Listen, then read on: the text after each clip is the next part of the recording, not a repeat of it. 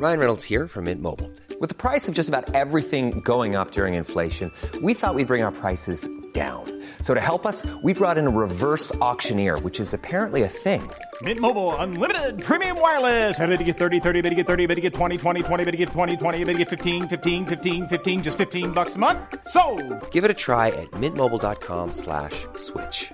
$45 up front for 3 months plus taxes and fees. Promo rate for new customers for limited time. Unlimited more than 40 gigabytes per month. Slows full terms at mintmobile.com. A couple of years ago, a cop was shot dead on a deserted pier in the tiny nation of Belize. The only other person there that night was a frightened young woman, found covered in blood. By all appearances, it was an open and shut case. But not in Belize, where this woman was connected to a mysterious billionaire who basically runs the place. Justice will not be served in this case. She's going to get away with it. Or will she? White Devil, a Campside Media original. Listen wherever you get your podcasts. This episode of Canadaland is brought to you by Douglas, a mattress that is trusted by more than 200,000 Canadians from coast to coast to coast. It's a great mattress at a very reasonable price point. Comes with a 20-year warranty and a great deal for our listeners. Douglas is giving you a free sleep bundle with each mattress purchase. Get the sheets, pillows, mattress, and pillow protectors free with your Douglas purchase today. Visit douglas.ca/Canadaland to claim this offer. That is douglas.ca/Canadaland. This episode is brought to you by the Center for Addiction and Mental Health, CAMH. It's never an easy call with so many problems in the world to know where to direct the money that you donate when you want to help out in this world. But what I can tell you is that when you donate to CAMH, you're saving lives. We know about the opioid crisis. We know about the mental health crisis. They are doing the work. Help change mental health care forever. Your support will help CAMH build a future where no one is left behind. Donate at camh.ca/Canadaland to help us treat addiction and build hope.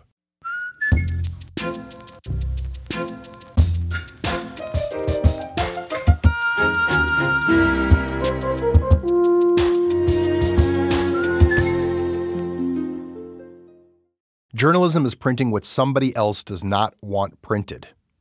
Everything else is just public relations. And increasingly, everything is just public relations. Look, we're down below 12,000 journalists left in Canada. Meanwhile, the PR, communications, and advertising industries now employ over 160,000 people in this country.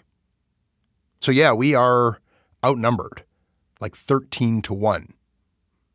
Doesn't always have to be a fight. I mean, like the day-to-day interactions between us and them, it's usually pretty banal, even friendly, you know? We routinely will ask a person or organization for comment, and their PR flack is the person who gets back to us. And then, we take that comment to the other subject in the story. Their flack responds.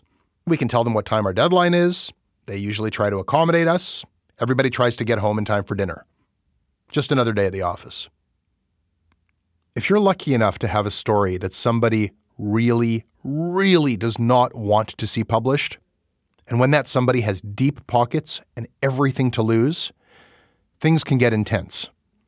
I don't know if you're familiar with the term war room, but a war room is when you and a couple of colleagues in the newsroom are up against an ad hoc team of high-priced lawyers, crisis communications experts, investigators, researchers, an entire team often working around the clock on behalf of somebody who wants to stop your journalism.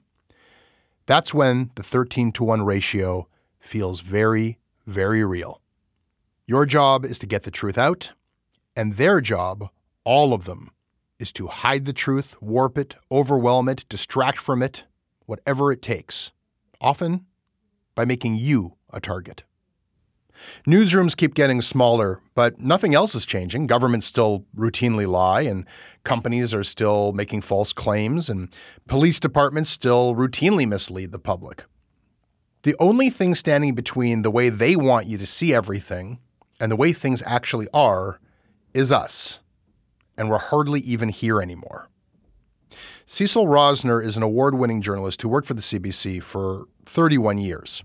He was the executive producer of The Fifth Estate, and he was the managing editor of CBC Manitoba. He's written a book called Manipulating the Message: How Powerful Forces Shape the News. And he's got some ideas about how we can push back. Cecil Rosner joins me and our editor-in-chief, Karen Pugliese, in a moment. Wait for it.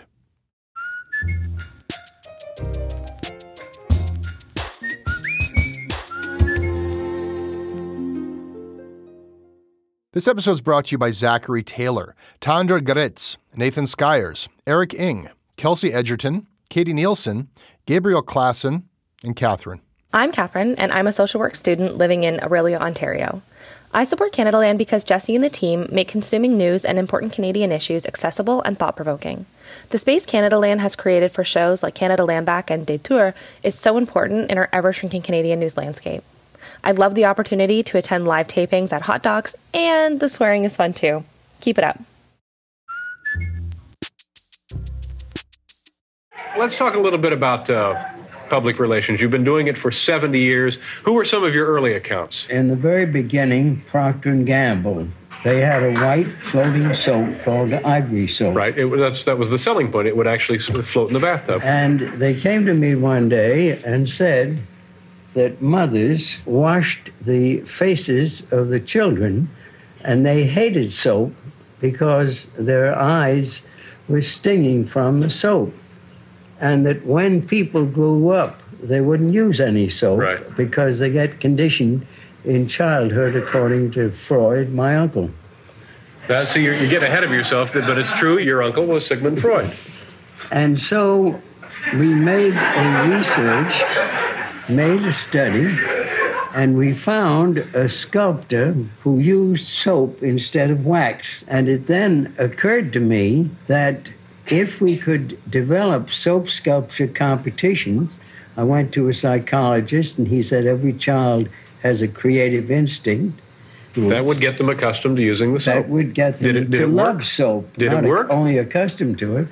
The fascinating thing to me was that after the first year, 22 million children were loving soap, and the sale of soap just went up. Well, if you say so. Who is it that Letterman is speaking to in this clip in question? He's talking to Edward Bernays, who is widely recognized as one of the founders of the discipline of public relations. I'm here with our editor-in-chief, Karen Pugliese, as well. Karen, have you heard of this guy before? You know what? I didn't know the name until I actually read Cecil's book. I don't know that I've ever seen Letterman interview a man this old. I think he's in his 90s, he says at one point. Thank you very much for being here. I mentioned to the people how old you were. I hope you don't mind me telling them that. Everybody has 5 ages, and they don't match. I happen to be 93 chronologically. Right. But I'm 61 physiologically. Mentally, I don't know, I suppose I'm 45. Mm-hmm. And societally, how I adjust to other people. I wouldn't quiver if I saw poor Mr. Reagan. I'd say, "Hi, Reagan." And emotionally, I won't tell that to anybody. So now you won't tell your emotional age to anybody? No. Will you tell yours? Well, based on your statistics, I've passed on weeks ago. That's right, 93 years old. He's a very charming person. By the time of that interview, he had an incredibly long career that encompassed being a counsel to various presidents of the United States, all kinds of major corporations in the U.S. And if you study public relations today, if you take it in a university or community college, he's held out to be one of the foremost theoreticians of public relations. It's a pretty friendly interview, and Letterman is asking him these genial questions about the original marketing of Ivory soap. Like, it's literally about a product that's so pure it floats. So he seems like a really nice old guy. What would you ask this guy if you were in Letterman's seat? Bernays was not shy about using the word propaganda. In fact, one of his main textbooks on public relations is called Propaganda. It was published in 1928. Bernays was really introduced to the whole idea of propaganda in a big way during World War I, where the American government tried to sell the war and its participation in the war to its population. And he took part in that. And then he realized after the war was over that, hey, we can use some of these techniques in peacetime. to the benefit of companies and presidents and clients. And from that, he developed his whole thesis of how to manipulate public opinion. And so I would have asked him about that. I would have asked him about just the whole very cynical idea that, the hidden persuaders, the people that are really in charge, that are really in control, are the people who can manipulate people's ideas. That's fascinating. So the birth of PR came from selling people war. Like if we could sell them on a war, then maybe we could sell them on soap or on the health benefits of cigarettes. That's exactly what Bernays says. We're talking about the United States, but here for journalists in Canada, to what extent are we actually reporting news, or to what extent are we actually stenographers for, governments and think tanks? Over the years, the number of journalists has been shrinking. And at the same time, the number of publicists and communications people has been vastly increasing. Like in 1991, there were about 13,000 reporters in Canada. In this big country of ours, that's it. And at the time, there were a little over 20,000 people who checked off the box, I work in public relations and communications. That was in 1991. And 30 years later, in 2021, the number of reporters had declined to about 11,000. But the number of PR and communications people had increased to 160,000. If you follow the news, you know that journalism schools are pausing and shutting down. The enrollment is declining.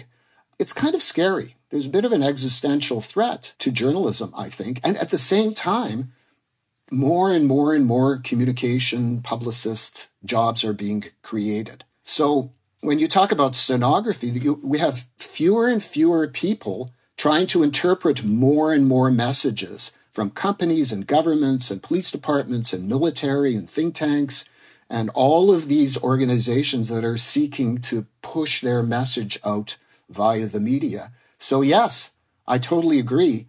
We're in danger of having a lot of stenography and not enough investigation, analysis, fact-checking, verification. I was in charge of a big newsroom for the CBC for many years, CBC Manitoba. Our people had to feed multiple platforms every day, TV, radio, online. Every time you're reversioning your story for another platform, it's that many fewer minutes you have to actually verify the facts that you have. And to me, that's a major problem facing journalism today. Cecil, you say it's scary. The story that you tell is actually terrifying, and this very compelling image that we're outnumbered, 10 to 1, 14 to 1, that the truth tellers are just overpowered. This isn't just you. Like journalists always talk about it as the dark side. We're up against the forces of evil. Is it really that scary? Because I wake up every morning to like a dozen press releases. Here, these are from today. Hi, Jesse.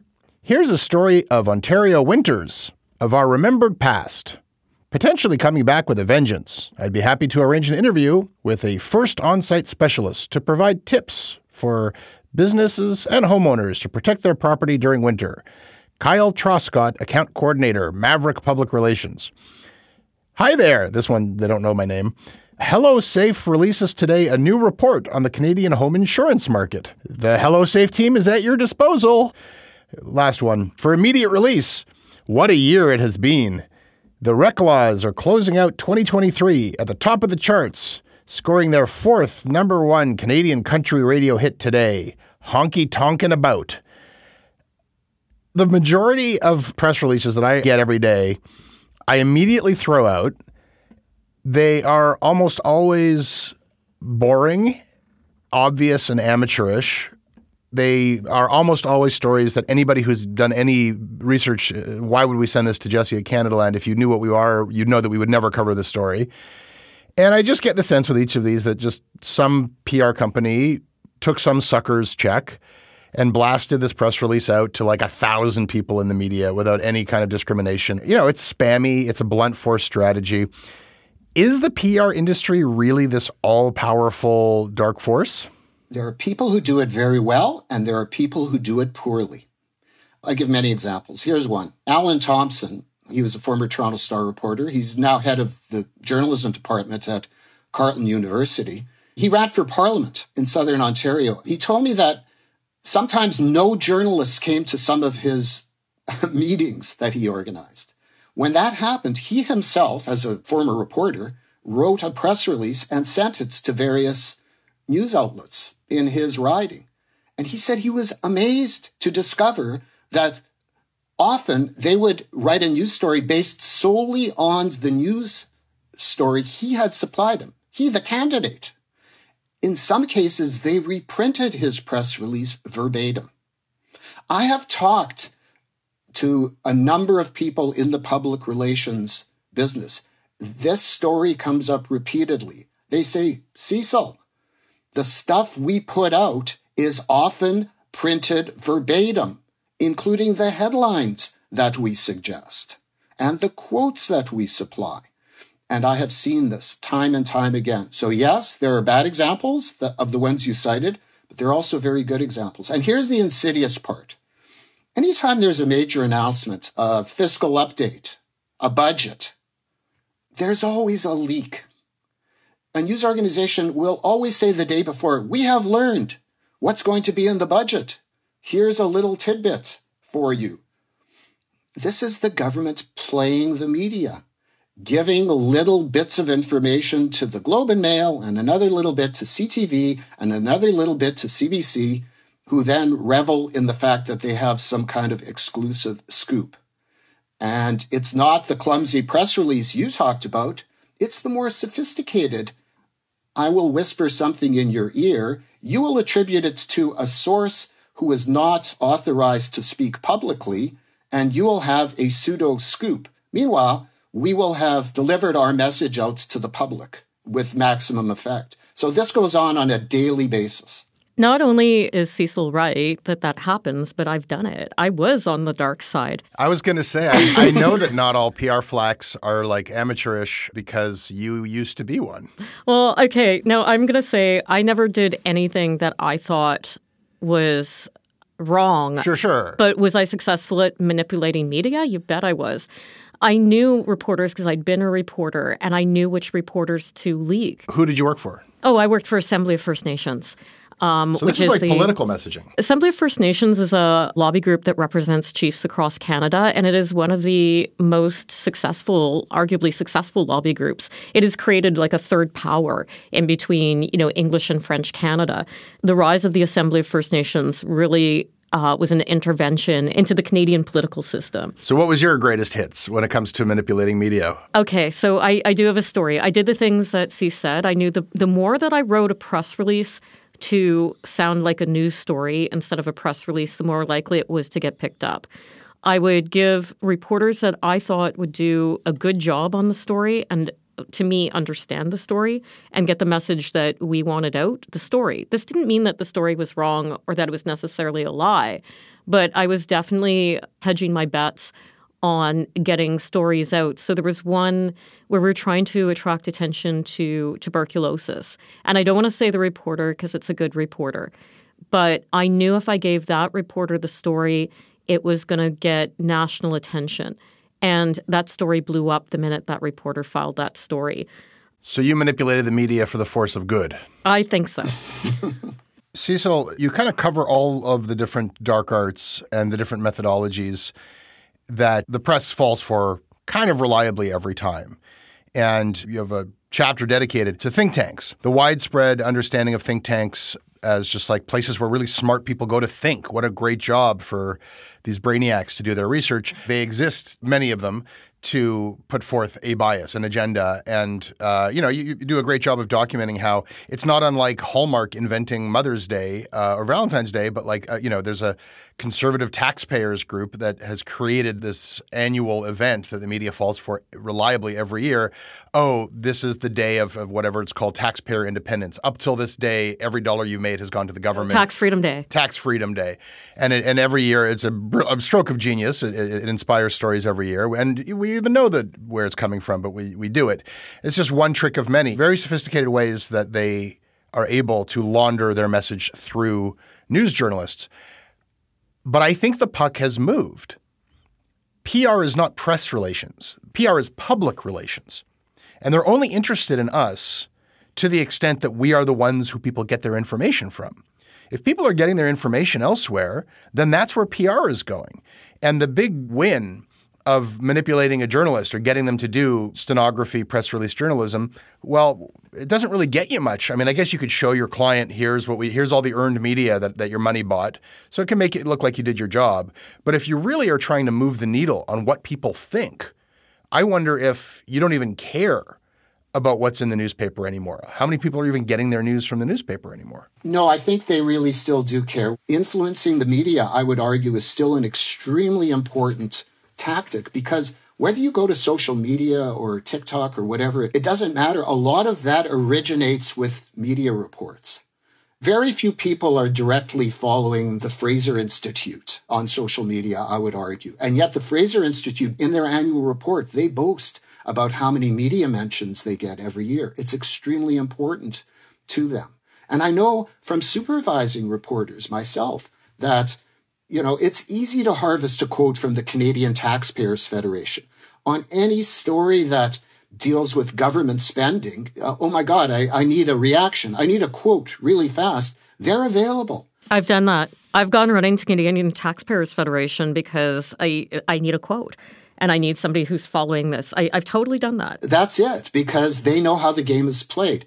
A lot of these think tanks and organizations, they sound very authoritative. The Macdonald-Laurier Institute, the Fraser Institute. Wow, it's named after a river in BC. Like, I've seen this with my own eyes. Young reporters will come back and there's a quote. I think some of them think this is like a university department. And they don't dig into what is the ideology here. I don't think, never mind the public, I actually don't think some journalists are fully cognizant of what's going on in some of these cases. This episode is brought to you by the Center for Addiction and Mental Health, CAMH. We hear a lot about the opioid crisis. We talk a lot about the mental health crisis. These are serious problems. These problems affect us all. They've affected my life and my community.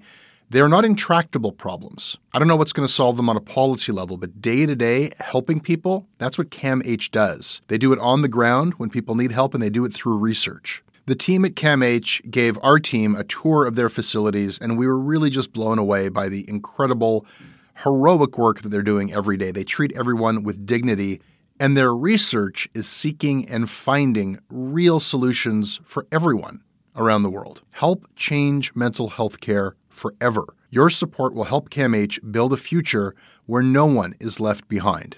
Donate at camh.ca/Canadaland to help CAMH treat addiction and build hope.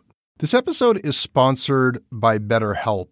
It's amazing the things that we tell ourselves to talk ourselves out of getting help. Anybody who's actually gotten help knows that the process of getting things off your chest, of taking your stressors, your problems, and just like not letting them be bottled up, working through just conveying them to somebody, half of the battle is just doing that. You unburden yourself. And you know what? If you have a real mental health professional, no, they don't have magic bullets or magic words that make it all go away. But often they can help you see things a little bit differently and guide you to strategies or tools or to a new perspective that actually does help. As the largest online therapy provider in the world, BetterHelp can provide access to mental health professionals with a wide variety of expertise in mental health. Because you listen to this podcast, you get 10% off of your first month at betterhelp.com/Canadaland. That's betterhelp.com/Canadaland.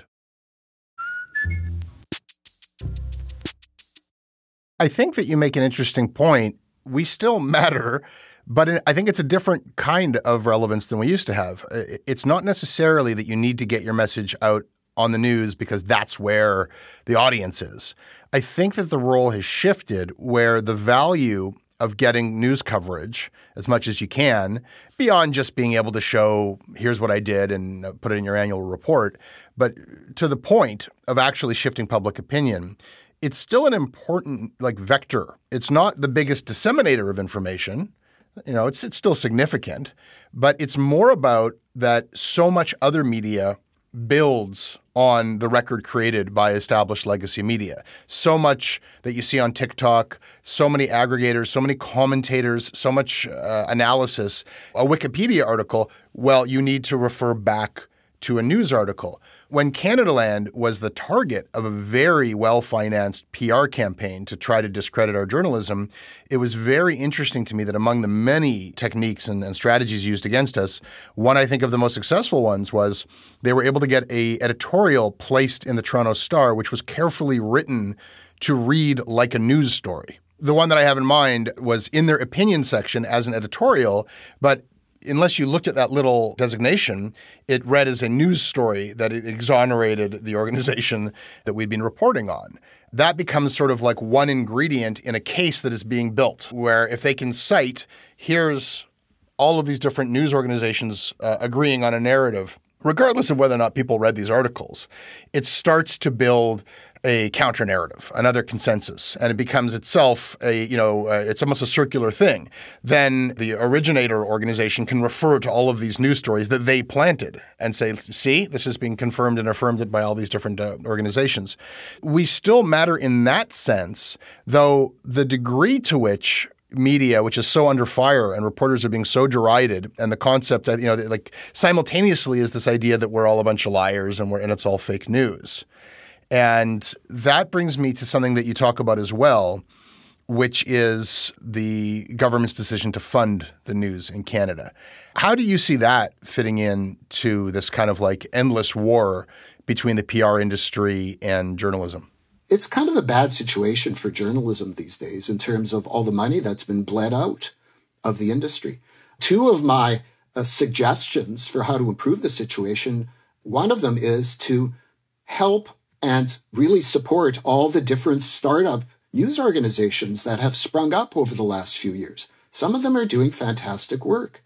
They're covering topics that legacy mainstream media have stopped covering or can't cover properly. If Canadians think it's productive for government to be funding healthcare and social services and a whole bunch of other positive things for society, I think funding of journalism is also a positive thing for society, and it has to be done in a way that doesn't compromise the integrity of the journalism. And I think that's the tricky part.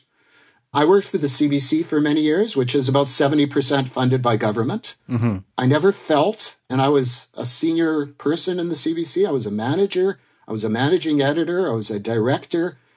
I never felt that government of the day was compromising the integrity of the organization. So I believe it can be done. I worked at the CBC for a lot smaller point of time than you see, so I never felt direct government pressure to influence any story. But I absolutely worked with colleagues who said things out loud because they're smart people who follow politics who knew that their jobs were safer with one government than the other. We knew that, and the public knows that we know that. And right now we have one federal party that's threatening to defund the CBC. All of that was a preamble to a very different criticism or perspective on government funding that I want to put to you from this lens of PR. I don't think that the government thinks, and their intent is, if we fund newspapers and news journalists, then we can control them and we can censor them. I actually don't think that that's possible or the intent at all. I do think that the government is very concerned about the destruction of the legacy Canadian news media and the rise of chaos in the information space.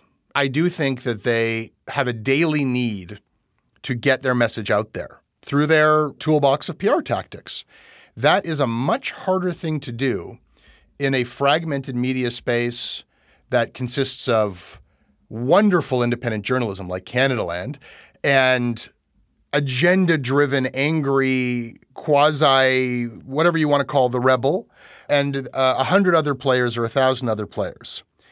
Is this chaotic, dispersed, fragmented new media space going to show up to your government press event?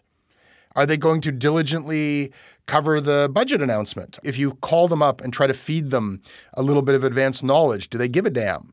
We march to a different drum, that we don't have to feed the goat in the same way. We don't have the same way of doing media. My belief as to why this is a priority for government is to maintain some kind of reliable, dependable, predictable channel for government messaging. That's interesting, and I'm not disagreeing with you, actually. I actually think that's somewhere in their mind. It goes back to what we were talking about earlier. The media is still needed. The media is still needed by the shapers of public opinion to get their messages out. And I think that just reinforces that point even more. Like in my chapter on the police, I do mention that some police departments, Toronto and Winnipeg and others, have taken to creating their own channels of communication outside of conventional ones. Yeah, you mentioned their podcast. We reported on that like copcasting. They actually are just like, oh, if people want to hear crime stories, we got a bunch. Exactly. But it's not just the police. Politicians are doing it too. They are. Yeah, they're just writing us out of the pipeline entirely, which makes it a lot easier if they could actually get people to just, suck directly from their pipe, They're trying to. Look, there was an incident in Winnipeg last month. A 37-year-old Indigenous man was wandering in and out of traffic, banging on people's cars. Police were called. It was a wellness check. They were placing him into custody, and he died, okay? And that was the press release that the police put out, which everyone covered. Some person unfortunately died in the course of police trying to resolve this situation. Well, the next day, the CBC talked to an eyewitness and used the video that they shot of this fellow lying on the ground being pummeled by two police officers, kneed and slugged repeatedly, okay? The chief of police of Winnipeg, Danny Smythe, took to his own Substack page to criticize the media for daring to talk to eyewitnesses to this event because he said those people are not use of force experts and that it's the police narrative that should be followed here. And he was very clear and he was very transparent that the only narrative that should be followed here is the police narrative. So they use every means at their disposal in terms of influencing conventional media and now trying to create some of their own channels. There are a lot of former journalists working in PR. There are some former PR people working in journalism. There's nothing inherently wrong with wanting to get your story out for the person who's paying you, right? And I think the vast majority of people working in PR would argue look, we're tired of this. What we do is benign. Every organization has some aspect of it that faces the public. Some are directly involved every day and some, only at crisis times. And, we focus on the worst of it, like the real manipulators, the crisis comms people, the people who are really trying to lie to the public. But day in and day out, I've actually seen information come out that, I'm glad I have. And you think. Well, as they go directly to the public. Some of them are doing a decent job, and even some with agendas. There's a whole new category where the new jobs in news. Some of them are coming from, we have Press Progress, which is funded out of the Broadbent Institute, which is an NDP-affiliated think tank that has its own news organ. Luc Lebrun, the editor of Press Progress, and all the good journalists who work for him will be very upset to hear themselves described in this way because I actually think they wake up every day and they do journalism, and they've actually broken some really good stories. But I've never read a story from Press Progress that would embarrass or contradict the agenda of the NDP. And maybe they can correct me on that, but they're looking for news stories that are true, verifiable news stories that benefit the political party or the ideology or the general point of view of the political party. So that's a certain way of kind of putting some distance between, but we know why it's there. I don't necessarily see anything wrong with that. I think that one solution to all of this is let 1,000 or 100,000 flowers bloom. If you have more partisan media? Well, that's where media started. I mean, people look at this one era where we had these central newspapers that were sort of the independent as that's what media is all about. That was very briefly what media tried to show itself to be about. And even then it was, there was a fair amount of partisan influence. The beginning of media was pamphleteering, and it's chaotic, it's scary, but when you have a multiplicity of interests using the truth to get their points across, and then if somebody goes too far, they get pushed by the other one, and then the other one exposes the other one, it actually can end up with a sum total of more true stuff on the record than the era of those where a city might have 3 respectable newspapers all kind of printing variations of the same story. It just is really hard as a news reader to follow it all and to keep track of what's real and what's false. Cease, what do you think about the argument for partisan press? Look, there's subjectivity in journalism and there's objectivity in journalism. What's the subjectivity? It's in what stories you choose to cover. That is totally subjective. Mm-hmm. I can be running a mainstream news organization and choose to cover 10 stories today. You could be running another one and choose to cover 10 completely different stories today. That's the subjective part of what we do. But the objective part of what we do should be, once we decide which stories those are that we're going to cover, we have to cover them in a fair and objective and balanced way. We can't let our religions or our corporate allegiances or the fact that we're getting a paycheck from a client color our search for the truth about those stories. That is where objectivity has to kick in, and that's how we should judge the output of any organization that claims to be a news organization. It's on the objectivity of their finished report, not on the subjective. Like if there's a news organization that starts up that says we only want to concentrate on doing stories about the dangers of nuclear power, fine, good, that's great. But it doesn't mean that it gives them the license to distort or manipulate or lie about the messages that they're going to be reporting on. And that's how I try to judge all of these different outlets. So yeah, let 1,000 flowers blossom. Look, one of my biggest fears in writing this book is all my friends in PR, and I do have some. A lot of them are former journalists, are going to hate me. In fact, I've got a vigorous exchange going on right now between a former colleague who's in the world of PR. Are they all evildoers? No. But in the end, if you take on clients, your allegiance is to the client. This episode is brought to you by Squarespace. I like telling you about Squarespace because I like the fact that the World Wide Web is still powerful. People have been trying to get rid of it forever and get us onto proprietary platforms, but you still need a website because open networks are the best networks, and you need a good website, and Squarespace has you covered. They have amazing templates. It's kind of an all-in-one solution. It's a platform for entrepreneurs. It plugs into all the other stuff, social media and e-commerce, and it's got every little widget you could possibly imagine. Email marketing is baked in, an asset library, video. You can just start playing with this, start building your website for free, and then you can make it your actual website. Listen, go to squarespace.com for a free trial. When you're ready to launch, go to squarespace.com/Canadaland. That'll get you 10% off your first purchase of a website or a domain. I've done it myself. It's a good experience. Squarespace.com/Canadaland.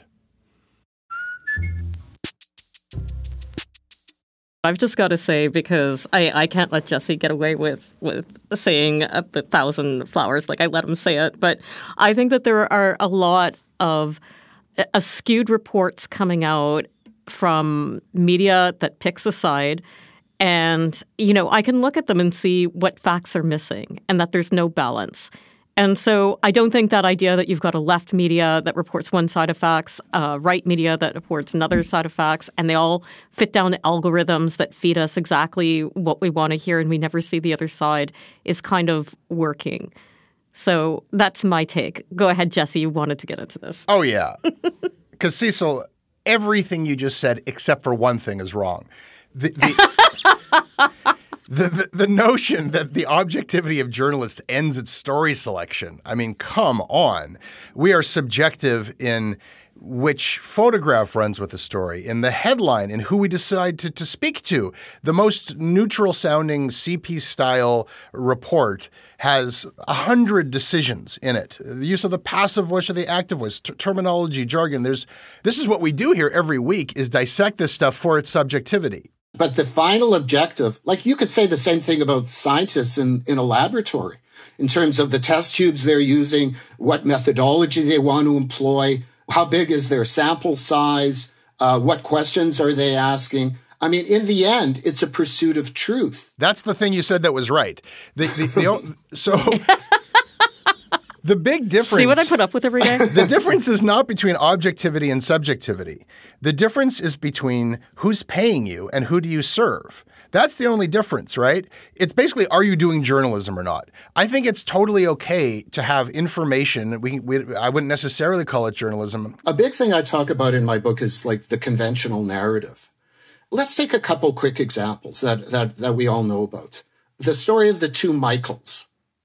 Up until a few days ago, anyone who dared in the media suggest that the two Michaels were anything other than innocent victims of a off-their-rocker Chinese regime that was just trying to use them as bargaining chips to get Meng Wanzhou released would have been laughed at. Suddenly, maybe there's another story here based on a Globe and Mail report. I don't know all the facts yet, but the power of a conventional narrative, especially when it deals with who's our adversary. This gets ramped up in times of war. But do you know the first place that I read about everybody stop glorifying the two Michaels, they're spies? The first place that I read about that was from the very partisan far-left press in Canada. Now, you'll get true things coming from partisan press. What they didn't have was the discipline of journalism. It took Bob Fife and Stephen Chase to actually prove that. Right? I wouldn't go that far. I mean, they're relying on an anonymous source. So every time you rely on an anonymous source, the jury is still out. Well, yeah, to start building a verifiable record documenting that there's good reason to believe that at least one of them was involved in espionage. My point is we benefit from having many different voices with many different agendas. I totally agree. But ultimately, the role of the journalist is to sort through it all because we're the only ones who are using a discipline that answers to what is real as opposed to how can I benefit my master. That is what I meant by objectivity. And if you want to call it rigor, if you want to call it journalistic integrity, if you want to apply a different label, I'm with you. But the power of the narrative is so great. We all know, of course, that when the U.S. invaded Iraq and accused Saddam Hussein of having weapons of mass destruction, that was a lie. We all know this today. And yet, if you look at what the big American and Canadian media outlets were reporting at the time, they all fell in line with this narrative. I've gone to a lot of journalism conferences. I would bump into American reporters 3, 4, 5 years after that. They felt guilty that they were not pushing back on that at the time. Can I ask you about that for a minute? Because it's a phenomenon that I'm witnessing again. It's when the moral atmosphere gets so intense around a narrative that we suspend our practice as journalists, where it becomes, a real act of heresy to question.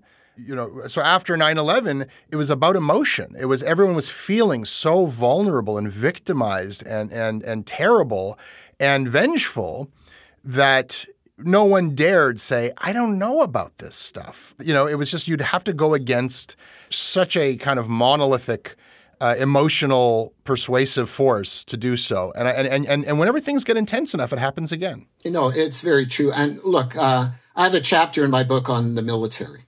The military have hundreds of people on staff devoted to public relations and communications. Did you know that? Hundreds. And there are less than, you can count on the fingers of one hand the number of full-time mainstream journalists who cover defense in Canada. That's the imbalance there. But I spoke to David Pugliese, who is probably one of Canada's best reporters, in my estimation. And he tries to hold the Defense Department to account quite regularly, routinely. He's got very good sources. He's been accused of being a Taliban supporter, a Russian sympathizer. The minister's office has tried to get him fired on a number of occasions. The pressure to fall into line on certain narratives is great. They'll tell you that you're killing people. If you find out something, they'll call up your editor and say, if he runs this, it's going to cost Canadian lives. That's what the security apparatus, it's the first thing they say when they know that you figured something out. That is totally right. Or take another example. This incident where, all our parliamentarians stood up and cheered for a Waffen SS member in Parliament. If you remember that incident. Yeah. Yes, I do. How did the media respond to that? It happened on a Friday. Not a single mainstream Canadian journalist pointed this out. They all said, in the crowd today, is a Ukrainian hero who fought against the Russians in World War II. The first response of Trudeau to that incident? This is something that is deeply embarrassing to the Parliament of Canada and, by extension, to all Canadians. I think particularly of Jewish MPs and all members of the Jewish community across the country who are commemorating Yom Kippur today. I think it's going to be really important that all of us push back against Russian propaganda, Russian disinformation, and continue our steadfast and unequivocal support for Ukraine. He tried to raise the specter of Russian disinformation because that was the strategy the Liberals used when all the stories started surfacing about Chrystia Freeland's grandfather. We were directly warned, don't take the bait. And it turns out it was true that this was being peddled by Putin affiliates. It was also true that it was true. Exactly. It was true that it was true. That's the key thing. It's a daily game, you know, it's a daily operation of trying to divine fact from fiction. And part of it is just that not even about trying to fool the press, but it's just trying to get your message out when the field is very crowded. Every day that a PR flack wants to get a message out there, they're competing with everybody else who wants to get, there's only a limited amount of attention people have. Cecil, thank you very much. Thank you.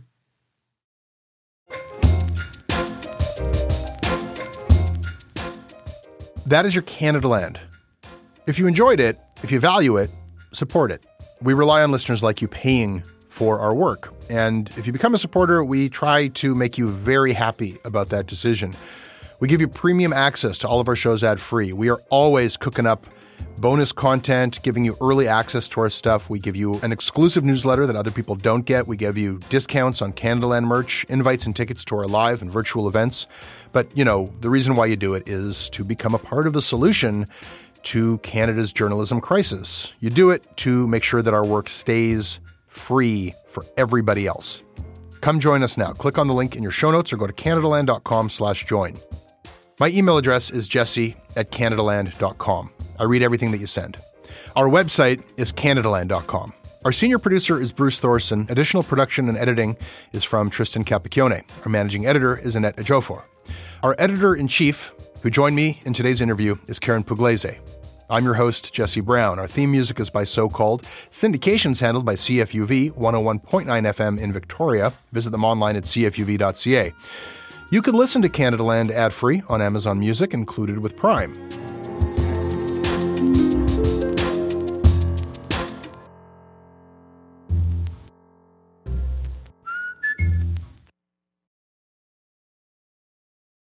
Hey, I need you to pay close attention to this message. It is not an ad. This is about Canada Land, and this is about you. You need to know that the news crisis is about to get a lot worse. You've heard about the layoffs. We're about to have news closures, and it's very likely that we're going to be seeing the defunding of the CBC. Where are you going to get your information from? What can you do about this?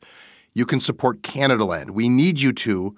And so for this month and this month only, you can become a Canada Land supporter and get everything our supporters get for just $2 a month. That is an almost 80% discount. The clock is ticking on this. It disappears at the end of the month, and then we will not offer it. We need your support. We need to keep news coverage alive in Canada. Go right now to canadaland.com/join. And thank you.